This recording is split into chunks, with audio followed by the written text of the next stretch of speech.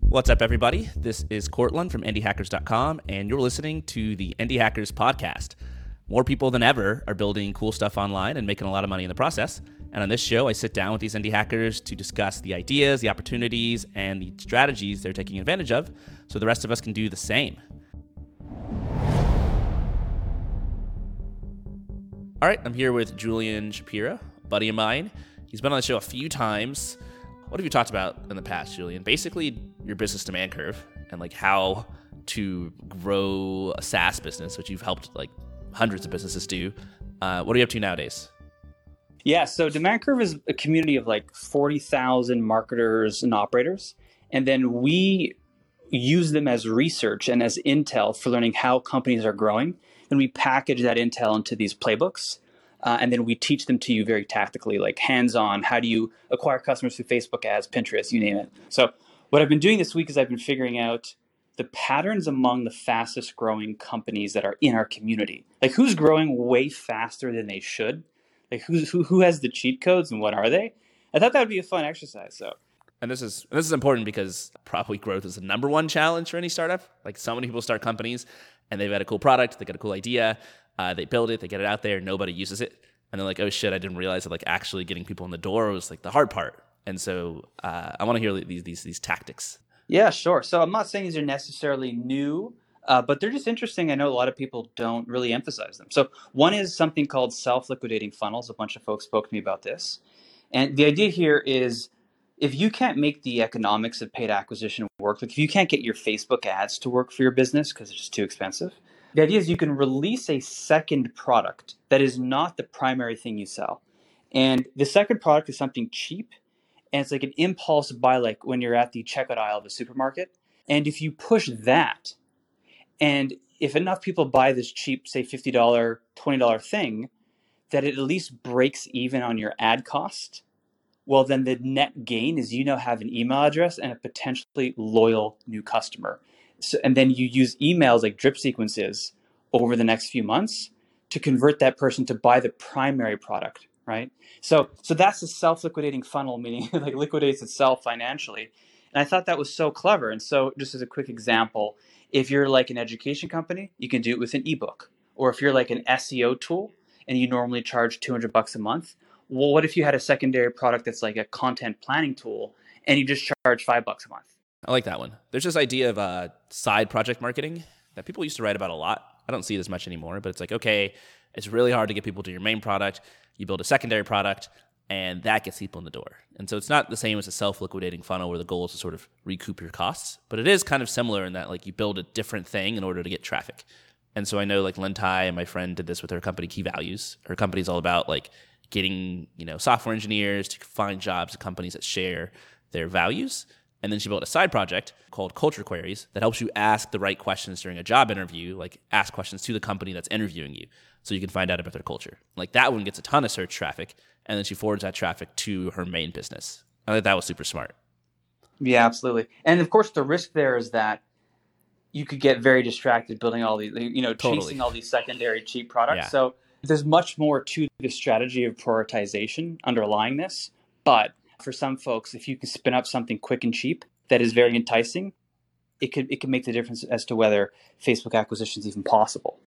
All right, so next category of stuff demand curve companies in our community are using to grow quick. So next is giving away money, which I know sounds like, yeah, no shit, Julian, but who would want How could that possibly work? Yeah, exactly.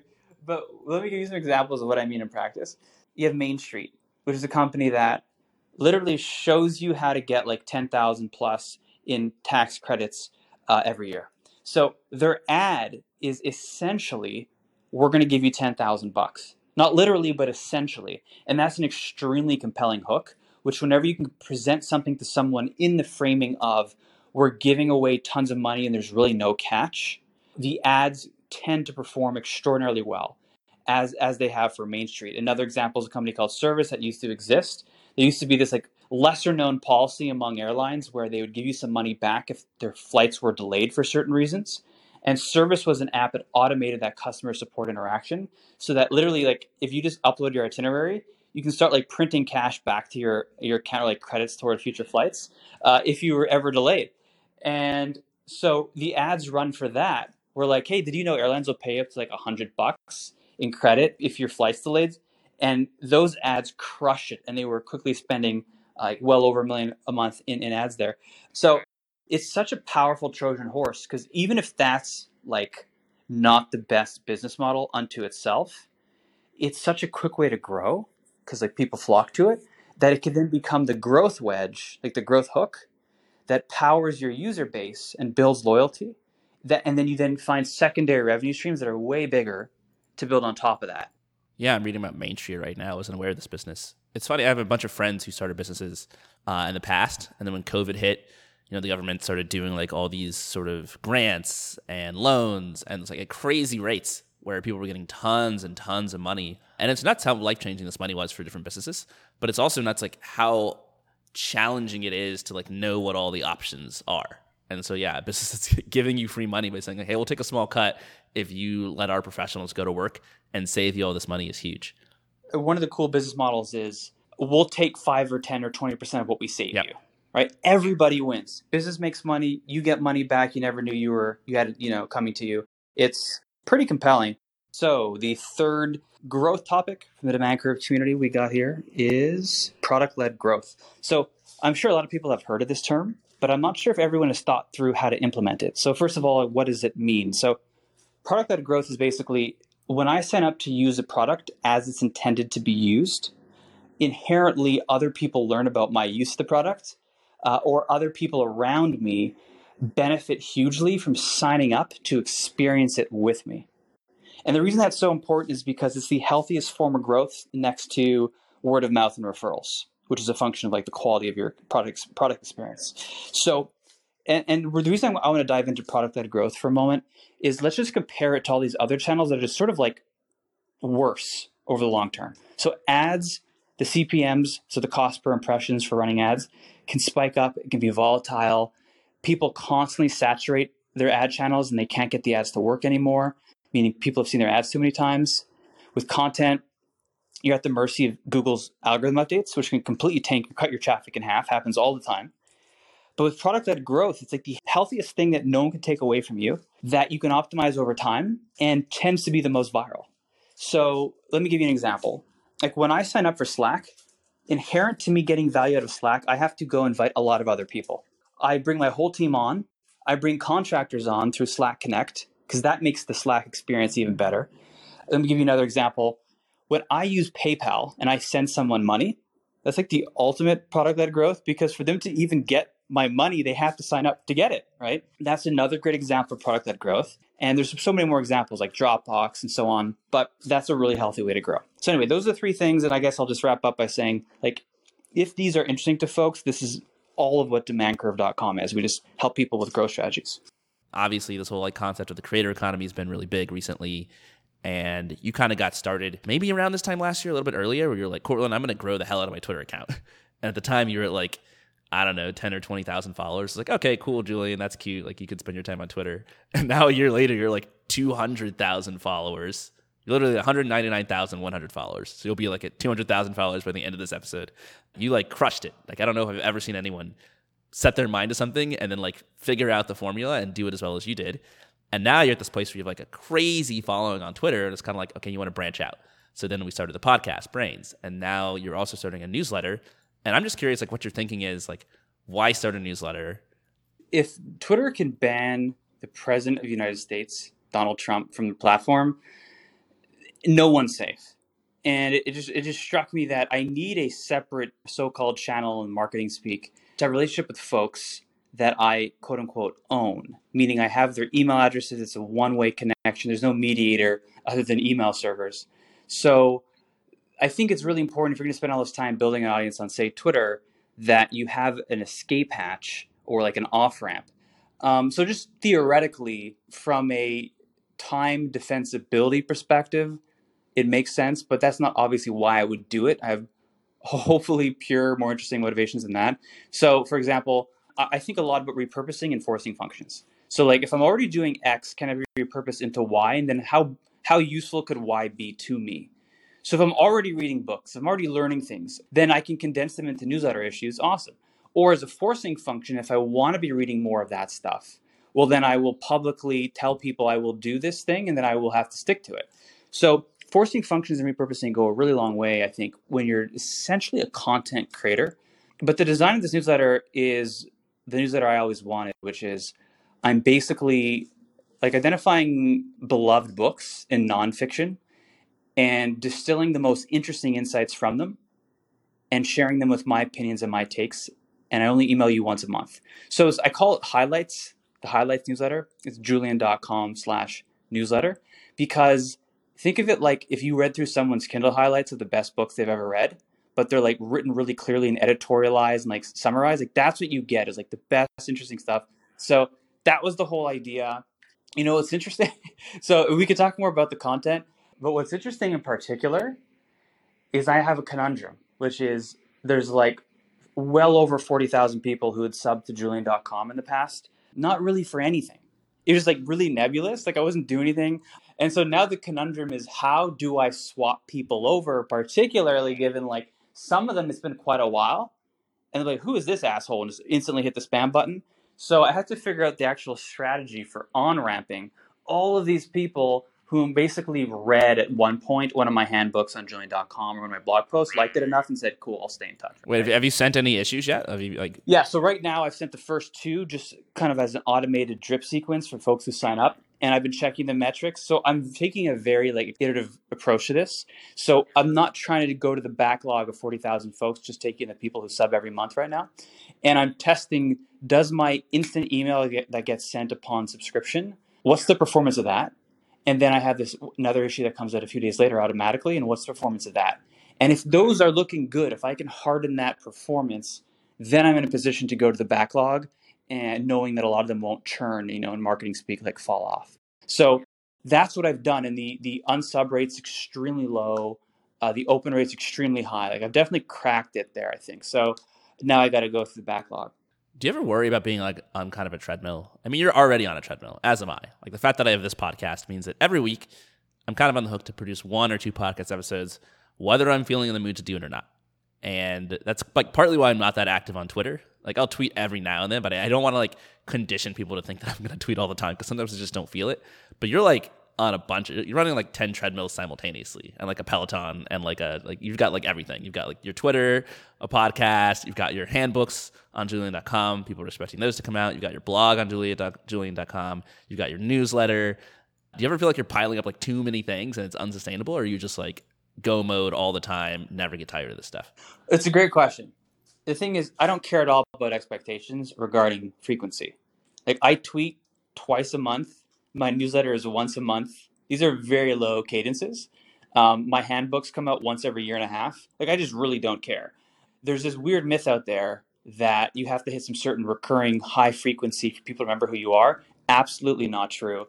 It's just a function of like, did you provide high enough signal, like really high quality content, at least enough times, say like 1 to 3 times, for you to build this impression that any time you release something in the future, it's worth people's time to revisit you. If you can accomplish that perception, the frequency is irrelevant. And there's so many great examples. Tim Urban, who we've been talking about on waitbutwhy.com, that guy publishes so infrequently. It's like the world's most popular blog. People like Tim Urban because if you read his comments on his blog, it's a bunch of people who are angry that he's not publishing more. That's right. And that's how you know your fans love you, when they're like actually mad at you for not publishing.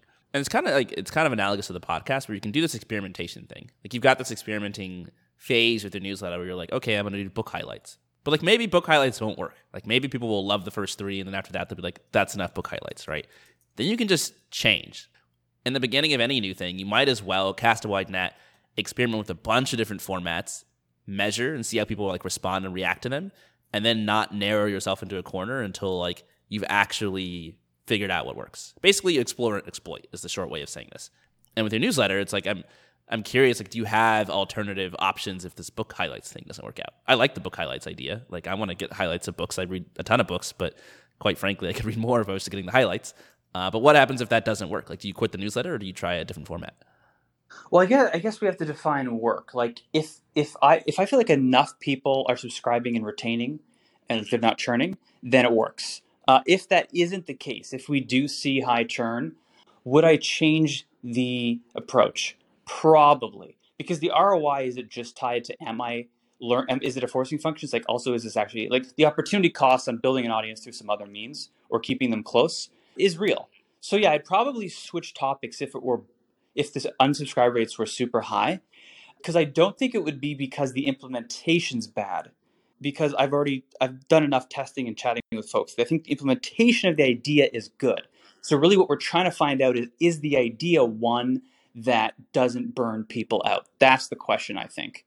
And if so, yeah, I'd probably switch it up. But like when I was canvassing newsletters out there, there's a few different categories. Maybe we break into it. Maybe it's helpful for listeners. So you have like the long form editorial stuff. Like, here's my take on why Slack's going to be a huge business, right? Then we have like news roundups. This is like 6 different stories from the news with my quick paragraph take, right? Then we have things that are like personal journeys and personal discoveries. Like, this month, I'm going to tell you about how I learned about X, what I've been up to with my girlfriend, and what new supplements I'm trying, and all that stuff, right? Like, we have a few friends who have these little newsletters that are just like that. And there's a few others. And so in that landscape, this type of structure has the best legs. Mine is essentially half editorial, half resource finding. So it's like that was the other thing that I forgot to share. Another format is like the Tim Ferriss 5 Bullet Friday thing, where it's like 5 cool links around the web. I'm halfway between that and an actual editorial, and I think that is a good mix. Yeah, that sort of resource one is interesting because it's like Tim Ferriss has 5 Bullet Friday. I feel like he had to be the one who started this. James Clear has 3-2-1 Thursday. He's like, okay, well, here's like 3 quotes and then 2 ideas and then 1 question for you. And it's just like super formulaic. It's the same every single time. And then you've got like David Perel has like basically the same thing. He has like 2 newsletters that are like kind of like the same format. And like that format I think is really cool because it's the easiest to sort of read and skim. Like, quite frankly, when I'm in my inbox, like I don't really want to sit down and read like a really dense essay when I'm like trying to blow through my emails. I'm just trying to get the unread count to 0. That's what I'm trying to do. And so it's like really skimmable, and it's really easy, I think, to write because you don't have to like rack your brain every day with a completely new story. Like, if you're Ben Thompson from Stratechery and you're doing editorial, and like every single week or every other day you've got to figure out like a new story to cover in some unique way, like break news that no one else has had or heard, like that's super hard to do and super effortful. Like Matt Levine does this with his column, but he basically does like business writing, and it's mostly like finance, and he's super good at it. It's like his newsletter is awesome, and I think he writes for Bloomberg. He's got a huge following, and I emailed him once. I was like, "Oh, how do you come up with your ideas, et cetera, et cetera?" I just want to kind of like shoot the shit with him, and his answer is, "I work very, very, very, very, very, very hard." And it's like, well, that doesn't seem like a very fun thing to. He didn't seem like he was having a lot of fun doing it. You know, he seemed a little bit stressed out, and so I like your sort of resource sharing format the most. Yeah, you can't do what I'm doing or what Benedict's doing if it's like an afterthought. It has to be integral to the other work you're already doing, because it's just too time consuming. And if you don't already have an audience to justify it, like the ROI, it's like very dicey use of time. And that's why, to your point, these link roundup things, you can delegate that to someone on your team. Like that's probably the strongest. I know they have great subscription rates. I know they're not that hard to do. We know their open rates are pretty good too, because I've asked some of these newsletter folks. With Indie Hackers, our newsletters, it's the news roundup format. And so every issue will be kind of like 4 or 5 stories. And the value prop from every issue should be that like you walk away knowing more about like what you need to know about to be an indie hacker, to be a successful indie hacker. And then the kind of like the North Star metric is churn. People underestimate churn so much. It doesn't matter if you're like bringing people into your newsletter or your podcast or your website if more people are leaving than joining. Well, what causes somebody to unsubscribe from a newsletter? Often you could have a really good newsletter that people think is like awesome. It's like, oh, I really love this newsletter, but they don't read it. And so eventually, after not reading it like 10 or 15 times, they just click unsubscribe because it's just cluttering up their inbox and like, this would be good if I read it, but I'm not reading it, so it sucks. And so for us, we're like, okay, well, our newsletter is so long that people often won't read it. And so what we did was to try to like condense the value as like much as we possibly could and put it right at the top. And so we won't just have 4 stories that you need to take like 30 minutes to read through. We'll have 4 bullet points at the top, each one of which, just by reading it, will like tell you something you need to know or something that's good to know that you wouldn't have known otherwise unless you were following the news elsewhere. And like that in and of itself is enough for you to not unsubscribe, even if you never read the rest of it. Yeah, a little something for everyone is actually a pretty decent approach for newsletters in particular, I think. Like it's too unfocused for a blog post, but there's some channels where it just kind of makes sense. I think newsletters are one. I think Twitter is the same thing. A little something for everyone, you know. Like you get a little meme action in there, a little personal Yeah. narrative. How are you feeling about Twitter nowadays? I know they've been like experimenting a whole bunch. It's funny. I bought a bunch of Twitter stock like last fall because I was like, I think Twitter's gonna crush it. And like out of all the holdings I have, Twitter's like done by far the best. They've been absolutely crushing with their new features. They've got like a ton of people on the platform. And I'm bringing this up because you mentioned memes. They had Twitter sort of stories. I forget what they called them. Fleets. They had fleets. And you were like so good at posting new memes in the fleets, and now they've announced that they're getting rid of fleets. But there's all sorts of other cool stuff. They got Twitter Spaces. They're going to monetize Twitter. I think they're basically trying to make Twitter so that you don't do what you're trying to do right now and move off of Twitter and take your audience to like an email newsletter. So how do you feel about like the future of Twitter? I think Twitter is the most interesting social network for information. And nothing's even well. Actually, I guess YouTube, but YouTube's not really a social network. I don't think I'd call it that. It's not. It's like democratized media or something. But if you're looking at like these pure social networks, then maybe you could say YouTube is one. Twitter is the most interesting. Like you can learn enough to build a career. You can learn enough to make a ton of money. You can learn enough, or you can like position yourself well enough to meet amazing people. These things are really only possible right now on Twitter that I can think of. And also like on Twitter, like you're assessed not by your social graph. So like if I'm on Facebook, like my social graph determines who I meet, who's recommended to me, and like if I'm in the cool kids club, maybe if I'm in high school sort of thing, who's talking with me. Instagram, it's like how good are the images you post. On LinkedIn, it's how good is this fucking corporate spam you post, whatever it is. On Twitter, you're judged by the quality of your thoughts. Like that's what you populate into the fire hose of people who follow you. So if you're just no one with really interesting, like contrarian thoughts or elegant thoughts, you can go so far. You'll see these people who come from complete obscurity and skyrocket to a ton of followers just purely based on their thoughts. I think that's brilliant. I think it's an equalizer. And I think it's the most educational and satisfying social network. So I really hope it sticks around. All of these features that they're like releasing and that are bombing are like a distraction to me. I just really want the health of the network to exist where people feel free to share interesting ideas. Yep. I think you just nailed it. Yeah, YouTube's huge. YouTube's like a learning machine. You can go to YouTube and learn anything. Twitter is the best place to discuss ideas, like you're saying. It's the best place to connect with people. Instagram, I use just like to talk to friends and sometimes to learn. Like I'm doing a lot of like interior design stuff with my new apartment, and like Instagram has a lot of great accounts for like visual, inspiration. But Twitter is like, it's to me, it seems like this gold mine where like people like you are constantly tweeting these threads full of like really great information, of these really great insights. And like I kind of have to like be online at the right time to catch it. Like their search sucks. Like if I could just go on Twitter and search like, I don't know, like B2B say like SaaS sales, like it should pull up like the best threads of all time, of which there will be many that talk about this topic, and like show me the people who are the experts on this and let me ask them questions and talk to them. Like Twitter is like poised to be able to do stuff like that, but they really don't. And so I think like that's not necessarily a bad thing if you're like investing in Twitter's future. I think that means I have a lot of room to grow. And that's you. Like it might be me financially as like a public, stock market investor. It's you personally as somebody who's actually investing a lot of time into Twitter itself. And other people who are on Twitter as well. But like even without that, let's say they never build that stuff. Your Twitter account, 200,000 followers, is a huge distribution channel. Pretty much anything you work on for the rest of your life, if you tweet about it, you're going to like provide like that initial shock of users in the front door to get them to check it out. You can tweet about your newsletter, you'll get a bunch of subscribers. I don't know if there's any other place that is easier to sort of grow just by sharing ideas and then use that to sort of parlay your traffic and your following into like some other arena. All right, let's talk about what I've been bugging you to talk about for weeks now on the podcast, our other podcast, because we started a new show. It's called Brains. I don't think I've talked about it on Indie Hackers, but now that you're here, I feel like we've got to talk about it just because it's such a cool show. I guess you like pitched me this idea of doing a podcast when like October last year. Like I think my mindset at the time was like, the last thing on earth I want to do is another podcast. And then we started talking about it and working on it, and like it became, I mean, I don't know if I've told you this, but like I became more excited about it the more we workshopped it, and the more we sort of tinker on stuff and workshop it and like analyze it and like try to like figure out the best way to make it work. Like the more fun it becomes. Like that's the fun of it. That's funny. My memory is you suggested it. It's probably me changing history. Yeah, well, the exciting part for me is seeing how relentless you are about figuring out the right way to structure every episode. Like we bypassed a couple of years of really awful content because you had so many learnings from indie hackers.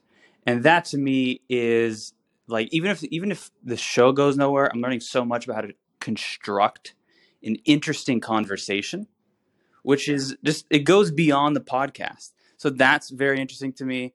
And yeah, almost every part of it started as a chore, like literally every part, scheduling guests, figuring out who to schedule, the recording, the editing. But now there's a feedback loop. So because enough of the episodes I think are actually good, I'm like, oh, this will come out good. And the dopamine hits like a few feet away.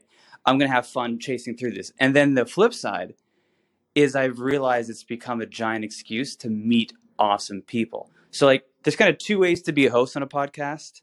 One is kind of like that fake like television announcer person who's like, hey, so glad to have you here. Let's dive into your history. You once wrote about X and I want to learn a lot about that. And then the other way is like, okay, let's be a person. Let's have a real conversation. Right. And if you do the latter, then there's a good chance the guests you have on, who in our case are awesome people I've always wanted to meet, actually become your friends afterward. So that to me is like an amazing, honestly unexpected benefit. Like I'm actually talking with these people now. Yeah. Tyler Cowen's podcast, Conversations with Tyler, he's very authentic. He'll basically read like 10 books before an episode because he's just like an avid reader. He only invites on guests that he really cares about. And then he just has a conversation with them that he genuinely wants to have. Like sometimes during his episode, his guests will be like, oh, should we explain this concept for listeners? And he'll be like, no, it's not for them, it's for us. And then they'll just like talk for 10 minutes about something that you have no idea what they're discussing. But it's kind of fun like as a listener because you get to hear what real people, I guess in this case like academics and economists, are actually talking about. And you get to authentically be a fly on the wall and not get this sort of like fake, tailored to the audience experience. See, that's exactly the thing, is I think when a lot of people make content, they think they have to optimize for the layperson. But lay people actually enjoy the puzzle of figuring out what the heck is going on, and they catch up, and then it becomes a fun chase like in a mystery film. And if you target the lay people exclusively, then you alienate the intermediates and advanced. But if you actually aim for intermediate to advanced, everyone enjoys the content. Like when Eric Weinstein goes on Joe Rogan, and he has these like hour-long diatribes about really hard math concepts. Like you don't understand any of it, but like literally none of it.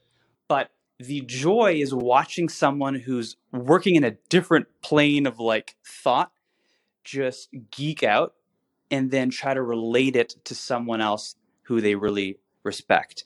And that's a really fun thing. So I'm with you. It's like, don't make content for lay people when you're doing a podcast.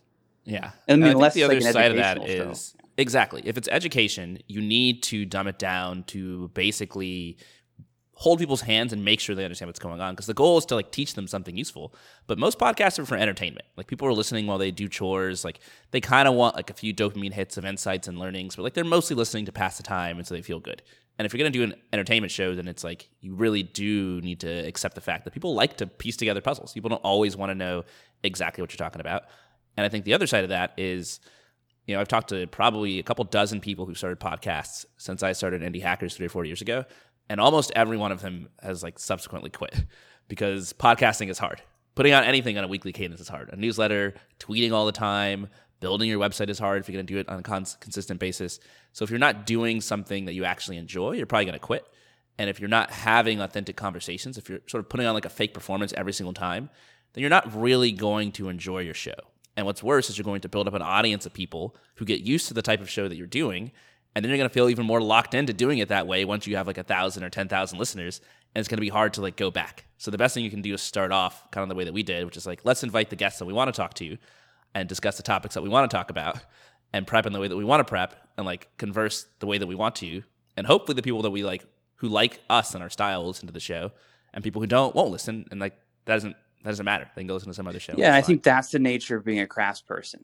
Like you can't be a craftsperson unless the process is itself the reward. And so if you can figure out how to delegate or like batch or automate the stuff you don't like and then really emphasize the stuff you do love and figure out what those are, then it can be sustainable.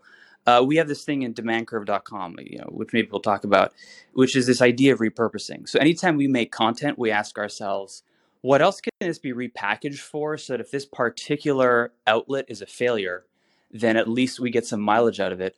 So that's what I meant by like me becoming close with these awesome guests we have. Literally, if no one listened to this show, I at least have that. And I actually think that alone is positive ROI. Because if you think about a podcast, it's a really, really good, mutually self interested excuse to meet with people who you kind of didn't have a great excuse to before. Like if you wait for authors to come on the publication circuit for their latest book, like they're self interested in going on a pod. And if yours looks legit and you can kind of project that there's enough sort of signal behind it or listenership, then there's a decent chance you can get them on. And that's kind of the wedge for meeting them. So like, that's such a great repurposing of the experience. And the other is, and this I think is the most important one, I think particularly for you, I think, is each episode is a forcing function for learning something. It's like, okay, if we're going to do an episode today on personal finance, all right, I've always wanted to learn that. Now's the time to do it. And again, if no one listens to it, at least I'll be able to bounce my ideas off someone who's an awesome, educated a guest who can correct me where I'm wrong. I love this idea. It's this idea of kind of like stacking, where whatever you're doing, instead of just trying to hit like one benefit or one value proposition, you stack multiple benefits. So it's like, okay, let's do a podcast. Potentially you can make money from a podcast. You can learn interesting things from your guests. You can make friends with your guests. You can basically learn interesting things just by preparing for episodes. So like you said, if we do personal finance, we can read a bunch about personal finance, and it's a forcing function to do that. There's like a whole bunch of different benefits you can kind of stack. And so for me, like one of the things that convinced me to do this show, in addition to the fun of just working on it with you, was like all of these different stacked reasons, like all these different benefits that create what Charlie Munger calls like the Lollapalooza effect. When you have a bunch of different things pushing in one direction instead of just one benefit, you get like these outsized gains, these outsized effects. And so I wonder what like the biggest benefits are for you. You mentioned obviously like becoming friends with the guests. Like we've had some pretty high profile people on the show, and like ideally we're only going to get cooler and cooler people on the show. We had Tim Urban from Wait But Why on. We've had James Clear and Mark Manson, two like the best-selling nonfiction authors. We've had Liv Berie, who's like a super cool science educator, and she's like best friends with like Grimes. Who else do you want to have on the show, and like what else is like interesting to you about doing the podcast? Because it takes up a ton of time. Yeah, well, that's the other thing is I think we've compressed the time down enough because we really half-assed prep, which is great. It takes like 45 minutes. And then the only time-consuming thing is really thinking about what episodes to do next, which takes way more time than anyone listening is going to guess. And then the other one, which maybe we can talk about, the other one is editing the episodes. But at least editing is kind of fun because you're like curating conversation. It's kind of you like editing. I hate it. I edited the Indie Hackers podcast for like the first year and a half. And now it's like the last thing on earth that I want to do is spend another minute of my life editing a podcast. Like my preference would be like record it and just go. Well, when I'm editing, these are like conversations that are actually like really fun. I don't know how much fun you find your average Indie Hackers pod, but like if they don't mean much to you individually, I can't imagine editing is anything but soul sucking. But for me, I'm like going back and reliving this great conversation about aliens and how the world's going to end with everyday astronaut Liv Berie. And like I have no problem revisiting that. Yeah, it's not so much the revisiting for me. It's like the revisiting it like time after time after time again. To edit like a 1 hour podcast episode could easily take 5 or 6 hours. And what you end up with at the end of it is like a much better product, the same way as if you were to edit an essay or an article or a tweet. Like it definitely pays dividends, but I'm always kind of jealous of these shows where they just like get on and riff and they don't edit. And sort of trade-off there is like show's not quite as good, but it's a little bit more fun because you're not spending time editing. And then you get out more episodes because each episode sort of, as you were saying, like, you know, the two big time sinks are like scheduling and picking topics and editing. And so if you can get editing down to like 0, it's great. But that's not what we're doing for our show. And you're doing all the editing. So it kind of works out because it's like, okay, well, I've got a co-host now, which I don't have for Indie Hackers, who can do the things that I don't like to do. If we were to switch to a format that didn't require editing at all, riffing kind of like this, that could work, and I think it very well could work. But I think for us to progress to that stage where the episodes are nonetheless very good when doing that, I think we'll need to have like super de-risked guests who are also like big draws unto themselves. Yeah. Does that make sense? Like it can't just be topic based. It has to be like, I want to hear what Brad Pitt, as a bad example, says about anything on this topic, because then you kind of have them hooked. And you don't have to edit anything. Like Quentin Tarantino, someone just did like this huge 3.5 hour podcast, some film director, something like that.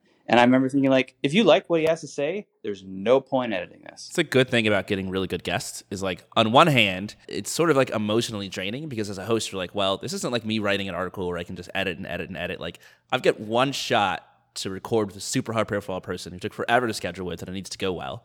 And so it's kind of nerve wracking. But on the flip side, when you get like a really famous or talented guest, almost every time the episode comes out amazing because these people are like high profile for a reason.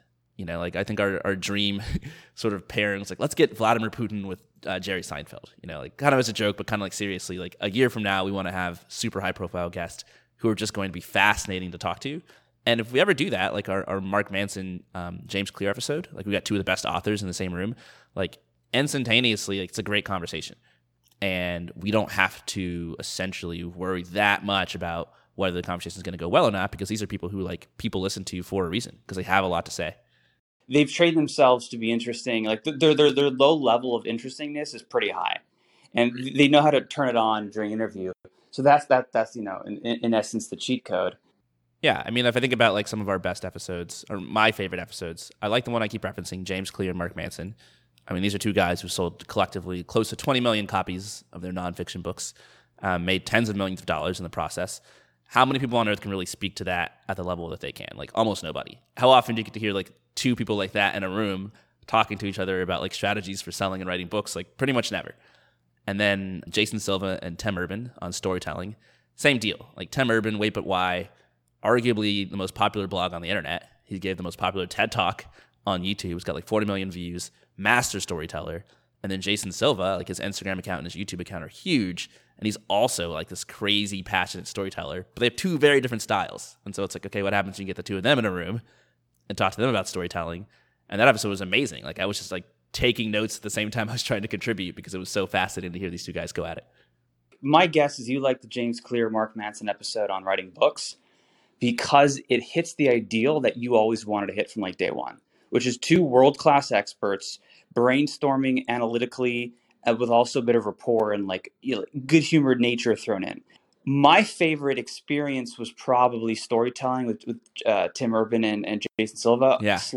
and tied with the Doomsday episode with Everyday Astronaut and Liv Marie, because it's just fun, you know, and the fun's infectious.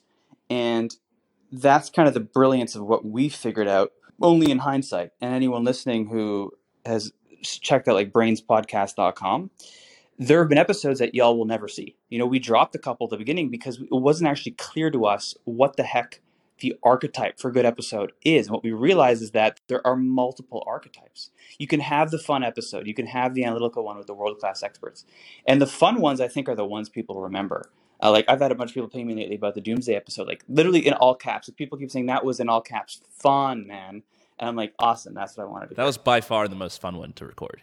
And it's like we have these different archetypes almost, because that one was just like, let's think of interesting scenarios. Let's think of like how the world's going to end. Let's think of like the existential risk of AI. Let's think about space travel. Let's think about UFOs. And then just like riff with like two professional science educators about like all these different things. And like we prepped for that one, but like we probably didn't even have to prep because most of it is just like us like analyzing, dissecting like our favorite theories and thoughts. And like if I could have a conversation like that every single day, I would. It was funny is I don't think you cared for the topics in that episode, right? It's funny. I'm realizing everything I'm saying is like digging at you. Yeah. Well, I liked AI. Like AI is a really cool topic for me. UFOs, I'm not that genuinely interested in. But then hearing like the three of you riff on UFOs gave me like all these like kind of ideas in response. Like when we talked to, for example, Jason Silva, and I think you do this too. We were kind of like, how do you come up with ideas for things to write? And he's like, oh, I don't just like sit around in a room and come up with ideas. Like I read stuff and I listen to people. And then eventually they say something that makes me want to react, and that's what I tweet, and that's what I make videos about. Like that's kind of how I felt in that episode. It's like, oh, I don't really know what to say about UFOs, but then it's like you guys have these theories, and it's like, okay, well now I want to respond, and like that got me like super jazzed. So like if you're breaking down earlier, like what parts of the podcast take the most time, and in my dream world, prep would take the most time, but it wouldn't be like this sort of like onerous, oh, we've got a podcast, like let me sit down and like prep questions and rack my brain. It's not that fun. It'd be much more like, let's pick a topic that I care about, like dating and relationships, or whether or not to have kids, or, you know, social media and screen time, or optimism for the future and technology. And then like I just want to like go consume like the best TED Talks, like the best books, the best essays about that. The same way I would just like read in my free time, because these are topics I'm genuinely interested in. And then like come to the episode without any questions written down, but just this background of like knowledge that I had, which sort of like helps me become, I think, a better, smarter person as a side effect of running the show, and also makes each episode like super fun. I think what's different about this is it's just much more personal. It's more affinity building. And I know we've talked about this before, like scattered across our pod and Twitter, but like when you're just writing stuff, and that's all how people, like that's the entirety of how people know you, right? It's pretty cold. But if they can now hear you ramble like I am with you for an hour, it elevates the sort of degree of how personal the relationship is. So like the more multimedia you layer on, as we chatted about in the past, the more intimate it gets. And like even more intimate than this is video. Even more intimate than that is us sitting around a campfire.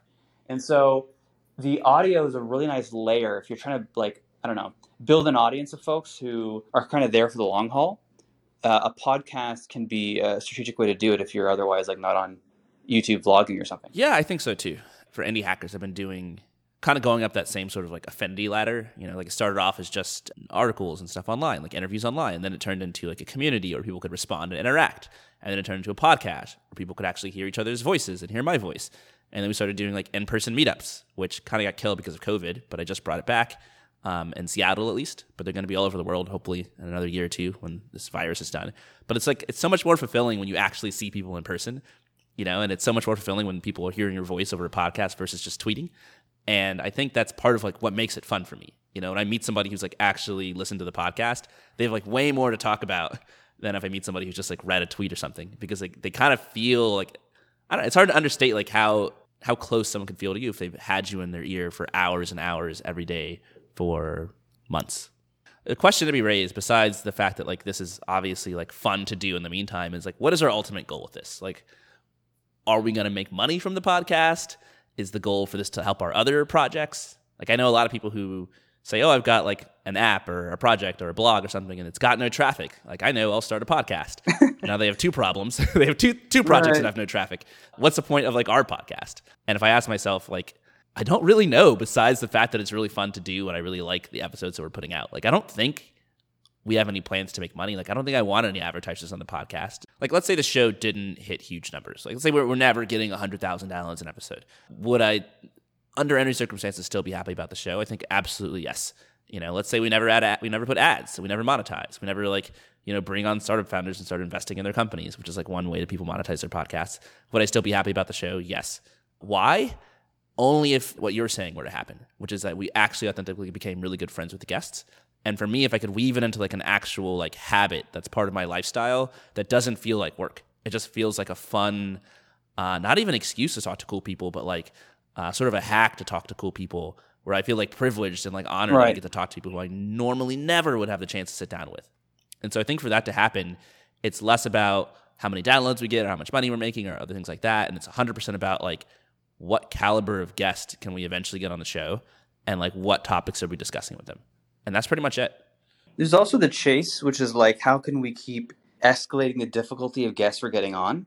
That's also fun. And that's actually what I mean more so when I say forcing function, is I'm trying to figure out, okay, well, like, how do we get Jerry Seinfeld? And I like having to build like a back catalog of like sufficiently good podcast episode material that Jerry would be like, oh, hell yeah, I'm coming on this. You know, it's just like, it's just fun. And all of this is being repurposed in so many ways. Like sometimes I'll just be into something for a month, writing a blog post on it, and that'll become an episode for the show. Yeah, I know I said I was going to like beat you over the head with this podcast stuff the entire time, but I got to say the other thing I love about our show, as simple as it is the title, Brains, which took forever for us to come up with. Like I think your first title idea was An Honest Conversation, which is smart because it starts with an A. And like when people subscribe to podcasts and their player, it kind of ranks them alphabetically most of the time. And then we had like, I was like, well, I don't know. I tested out with a few friends. And some of them said it was good. Some of them said it sounded stale. And then we had like a whole list of things I was testing out with tons of people. And none of them sounded quite right. Like every one of them sounded like, I don't know, compromise or settling. And then like out of nowhere one day you're like, let's just call it Brains. And I thought that was genius. It's like the most evocative name. There is no podcast called Brains. Like we're the only one. And it kind of means whatever you want it to mean. Like are we referring to our guests? Are we referring to the topics? Like who knows? But like for some reason just the name Brains makes me more excited to work on it. I think that was a good contribution, but yours was actually more meaningful. I think the striking art, the monkey who's like contemplating, like paired with the name Brains, is very, everything's kind of charged and it just feels like, what the heck is that? I've talked about this on the show before. There's this book to naming called Igor's Guide to Naming, and they talk about like different categories of names, and the best category of names are like evocative, like names like Virgin Airlines, like an evocative name. And to get an evocative name or an image, you don't want to be too literal. Like if your show is called Brains or Ideas or something, like you don't want a picture of a brain or a picture of a light bulb. You want something that's like one or two steps removed. So you're like, okay, brains makes me think of like thinking, which makes you think of evolution. So let's put a picture of a monkey on there. And then like people see the monkey and they see the word brains, and it's kind of like what you were saying earlier. Like people don't want things necessarily explained to them like they're lay people. They kind of want to like make the connection on their own in their heads. And so like something about it just kind of feels right when you're a couple steps removed from what you're actually trying to describe. We should do this more often. I want to have more, kind of in the same way that I want like Brains to be really fun for me to run. I want Indie Hackers to be like increasingly fun for me to run as a podcast. And so part of that is like doing the bread and butter interviews where I bring on, entrepreneurs and I go through their story and we extract lessons. But part of that is I want to talk to like my friends, people like you, people like Justin Mayers, people who like I know really well, who are doing interesting things that are sort of tangential to being Indie Hackers, and put it out there and see if people like it. So hopefully you'll come on more, Julian, and we'll talk about what you're doing in your newsletter and Twitter and Demand Curve and all sorts of other projects. I don't know if I know anyone else who's working on as many promising projects simultaneously as you are right now. Why don't you tell people, Julian, where they can go to find out more about what's going on at Demand Curve and your newsletter and our podcast and anything else you want to plug? Sure. I'll just say Julian.com has all the links to everything, and the podcast, The Me and Cortland. And I'm curious to find out. Brainspodcast.com. Yeah, Brains. I'm curious, like people who love Indie Hackers, what they think of Brains. Yeah. I wish there was an easier way to get feedback from podcast listeners, but people can listen, leave a review on iTunes or Apple Podcasts. Let us know. Julian, thanks a ton for coming on.